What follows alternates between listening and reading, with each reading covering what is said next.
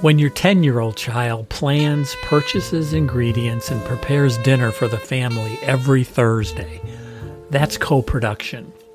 When neighborhood residents work closely with police to allocate resources to identify and address local safety risks, that's co-production.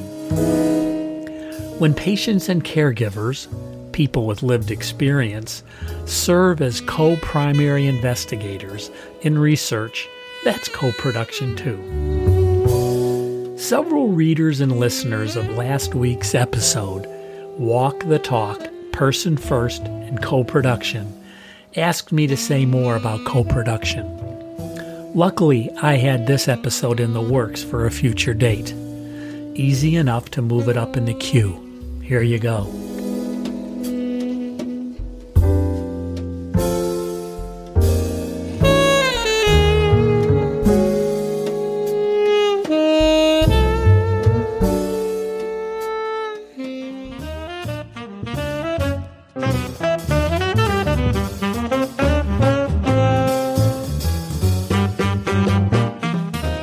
Welcome to Health Hats, the podcast.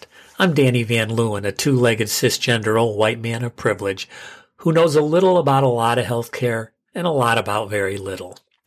We will listen and learn about what it takes to adjust to life's realities in the awesome circus of healthcare. Let's make some sense of all of this.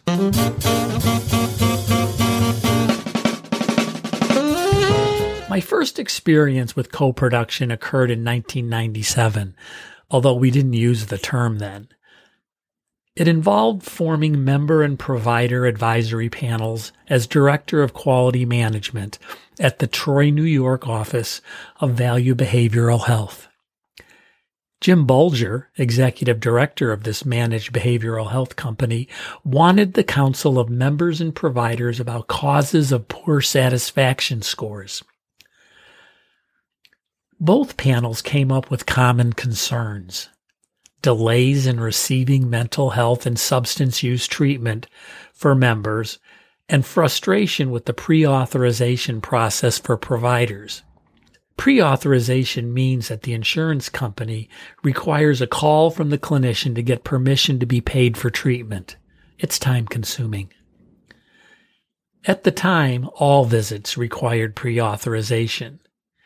While digesting the feedback with his leadership team, Jim declared that we would be idiots to convene the panels and not listen to them.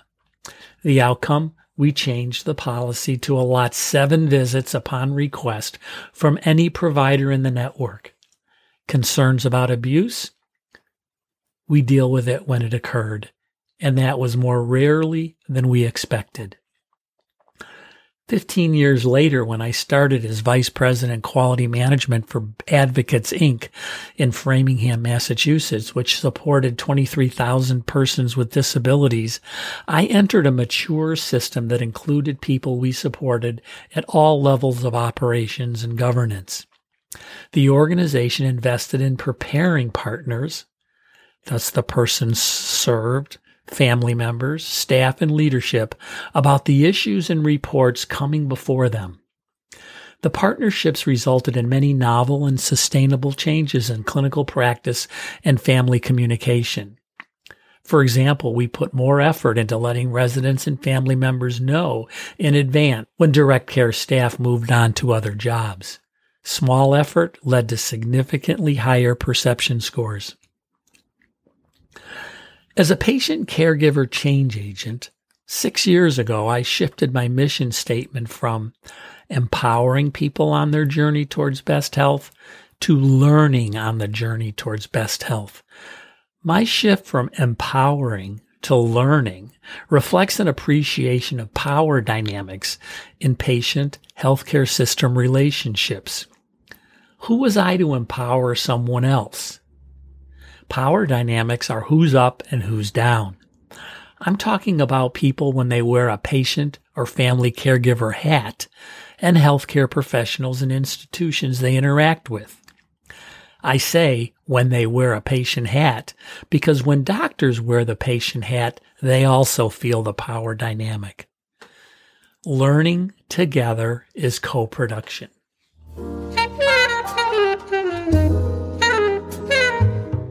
Experimenting for change in research. In co-production, we experiment and change. The degree of engagement itself lives on a continuum, as do its participants. It's not all or nothing. Some are in a traditional power-up position, researchers, others in power-down position, patients and caregivers. In this piece, I'll examine those continuums, the benefits of partnerships, and the steps you, we, they can take to push co-production forward. I won't espouse an ideal state. Rather, I advocate for self-awareness about the continuum of and readiness for power sharing and advocate for step-by-step forward movement. So this power shift business. Co-producing a research project means researchers, clinicians, and the public work together, sharing power and responsibility from the start to the end of the project. Co-production rests on a foundation of trust, humility, respect for varied expertise, mutual coaching and mentorship, self-confidence, and curiosity. It's not about consultation, participation, or engagement, words used to describe situation where those in power let people into their world. It's a power shift to engage in partnering when leadership and decision-making are truly shared. Co-production can occur in all phases of a project. Asking questions for research, methods development, governance and budget, recruitment, analysis, dissemination, implementation, and ongoing evaluation. Co-production is not for the faint of heart, the exhausted, the insecure, or self-centeredly ambitious. It's work. It's risky, but it's also so rewarding. Power shifts usually occur when those with power in the existing system open it up for those with less. We call the exceptions, when people seize that power, revolution. That's not my expertise. I am a lousy revolutionary.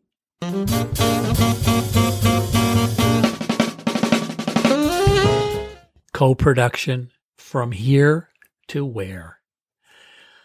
The evolving relationship and co-production begin at zero, where there is no relationship. The researcher knows best and operates in their bubble of expertise, with patients as subjects in the study. The next level is a one-way relationship where academic researchers listen to people with lived experience, usually through focus groups and one-time forums. The third level involves consultation on specific parts of the study.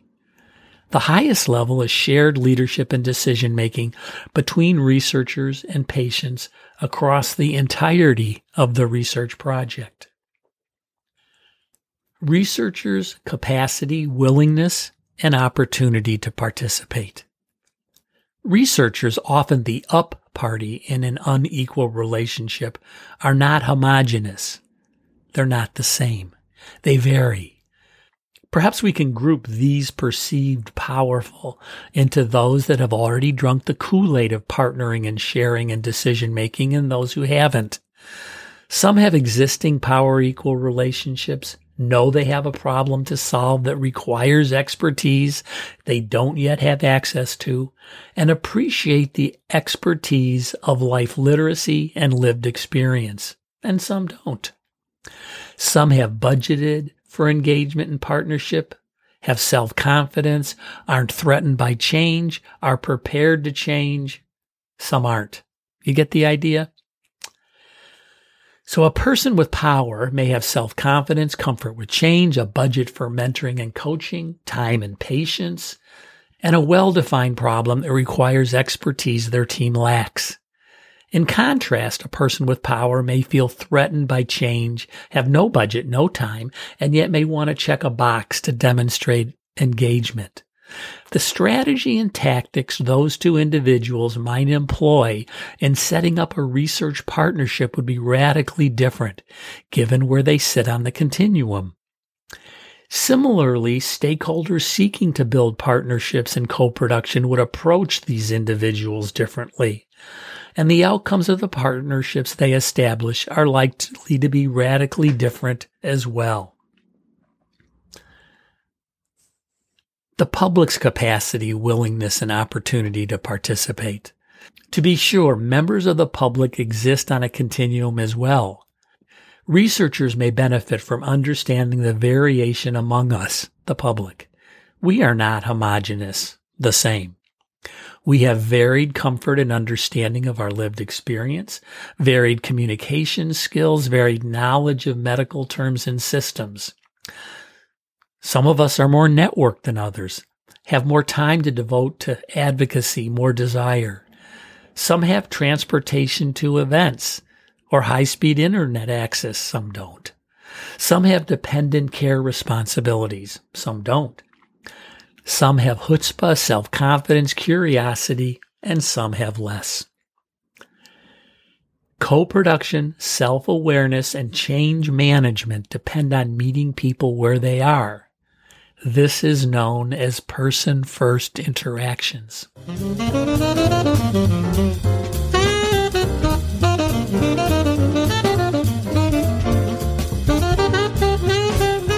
Now a word about our sponsor, Abridge.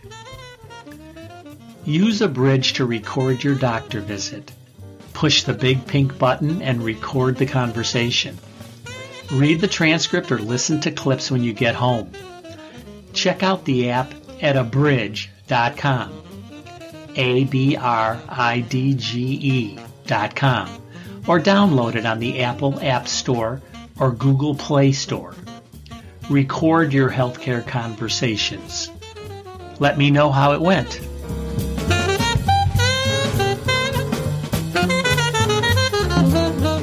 So why bother? It's hard. Why co-produce? What's in it for us? I've worked with PCORI, the Patient-Centered Outcomes Research Institute, since 2013 in several capacities. As a patient caregiver merit reviewer, which means I scored funding applications with scientists and other stakeholders, I was member and co-chair of several advisory panels, and now I serve as a member of the Board of Governors. During this service, I've seen multiple challenges in research. Some examples include that there's a gap between the questions people ask about attaining best health and the evidence-informed guidance available to them when they need it in a manner they can use. There's a glacial pace at which research findings make it into clinical practice and life habits. Many groups are excluded from research studies. There's an outsized emphasis on the institutional medical care of individuals rather than the health of communities. There's an inability to respond rapidly to the uncertainty of public health emergencies. I think that co-production could help address these challenges. A few opportunities resulting from our current experience managing COVID-19 come to mind. Co-production could bridge the gap between the questions regular people ask and the evidence-informed guidance available to them. Few people managing COVID in their lives see guidance in journals and conferences. Co-produced research could listen for questions where people ask them, like in popular and social media, Zoom calls, grocery stores, and disseminate in those locations and channels that regular people access and trust. Co-production could inform and serve the diversity of patient-caregiver communities. Few of us know what we don't know. For example, as the previous episode described, partnering with undergraduate college students expanded my old person perspective on the need for evidence about COVID and food insecurity. Co-production could build capacity among stakeholders in established, trusting relationships that could be tapped quickly when urgent public health concerns threaten to overwhelm communities. When everyone is flying by the seat of their pants, existing relationships and channels can help prioritize research needed, enroll participants, and disseminate findings. And finally, co-production could put research findings into clinical practice and life habits faster. Implementation is a concoction of science, workflow, life flow, and trust. Co-production supports people who influence.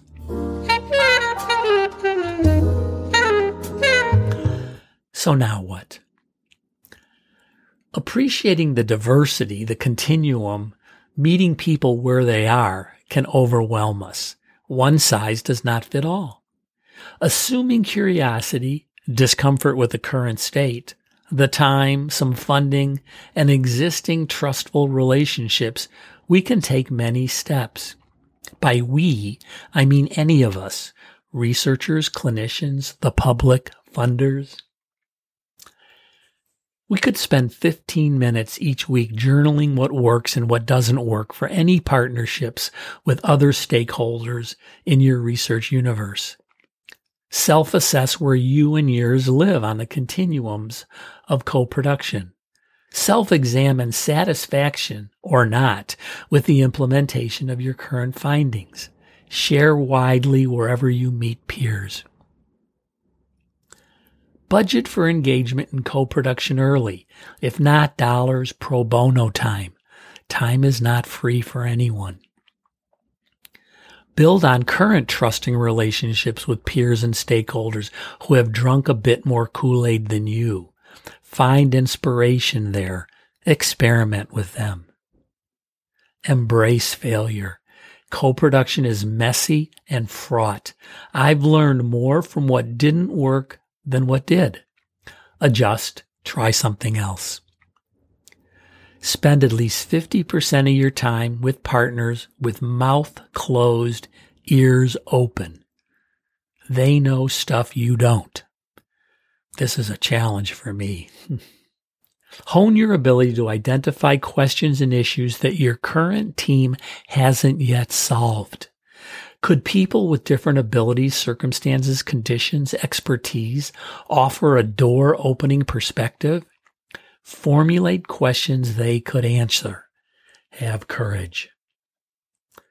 Finally, no matter how good you are in your bubble of expertise, professional or lived experience, seek and accept coaching about co-production. If you've had some success with co-production, budget time for mentorship, paid or pro bono.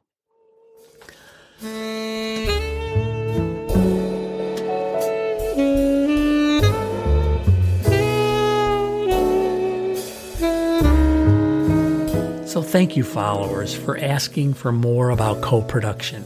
Realistically, partnerships, co-production is work and rare anywhere. The bottom line for me is self-awareness, courage, small step progress, and variable solutions. Today, as I finish this script, this article, I'm thinking about how we might measure progress we take in co-production. Like dollars spent, decisions made, people involved. I don't know. Have any ideas? Let me know. Onward. See you around the block.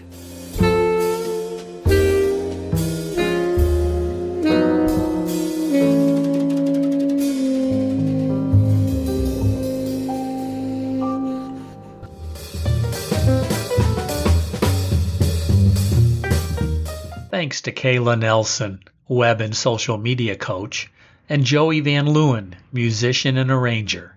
See the show notes, previous podcasts, and other resources through my website, www.health-hats.com. Please subscribe and contribute. If you like it, share it. Thanks.